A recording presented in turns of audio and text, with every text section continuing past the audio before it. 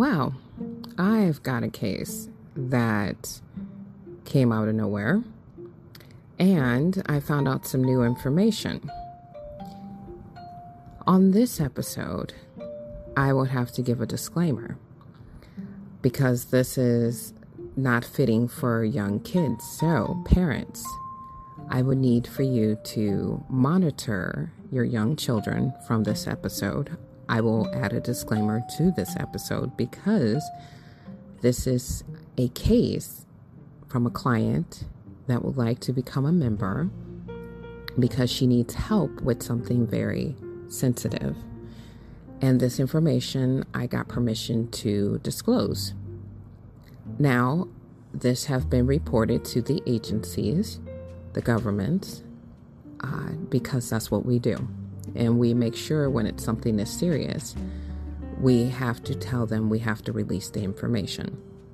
But we do not have to release the name of the client. So, I'm going to tell you a story. There's a woman that came to me. Her ex-husband has 2 women. One woman, he plots to kill the ex-wife. The other woman, he has threesomes with him and his friends. Yes, he's bisexual.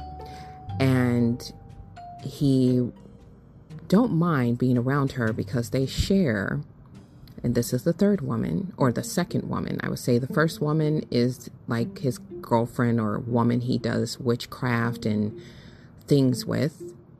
And the second woman is who he probably steal with and got little secrets. They both have their little secrets together.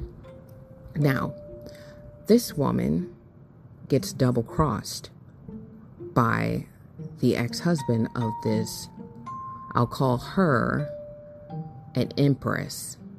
The other women, and I'm using tarot card references. The other 2 women, I would say, is a Queen of Swords and a Queen of Cups. So in total, there's 3 women. So you can follow the story. The Empress is his ex-wife. I'll call the Queen of Swords could be the girlfriend or the new wife.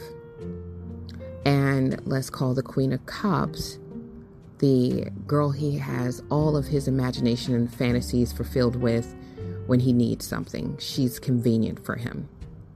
Now, as I'll say the Empress is staying totally away from this male, the other 2 women indulge him. He has lots of secrets. He has done things that the Empress know about, and she doesn't want to have anything to do with him whatsoever. Period. Now, he's mad at the Empress. This man wants the Empress dead for some reason. There's probably a lot of reasons in his head. He's mentally unstable. He doesn't realize that. But he tries to harm her. He sets up plots. He finds out ways to do things against her. And he teams up with people that he knows do not like her. Now, with this Queen of Cups, she got hurt in the process, which the Empress, the reason why she left was because she knew what type of person this guy was. And as she got hurt, she tries to hurt him in return, the Queen of Cups. Now, the Queen of Swords is assisting the male with harming other people. So he has an accomplice. So they all have a benefit to make sure they keep each other's secrets quiet. Now, as this is happening, they don't realize that they're all being monitored. They're all being heard. They're all being dealt with, but they don't know that. Now, the way this is going to go down is they're thinking they can harm the Empress and get a benefit from it. And let's just say the Queen of Swords has a benefit because the Queen of Swords want her ex handled as well. So they end up, before this happening, the guy did not realize that he already told the Empress what he wanted, his plans. Whether he was on drugs or whether he was out of his mind or he's mentally unstable, it doesn't matter. The Empress knows that he is not to be trusted, and she tries to stay away from him at all cost.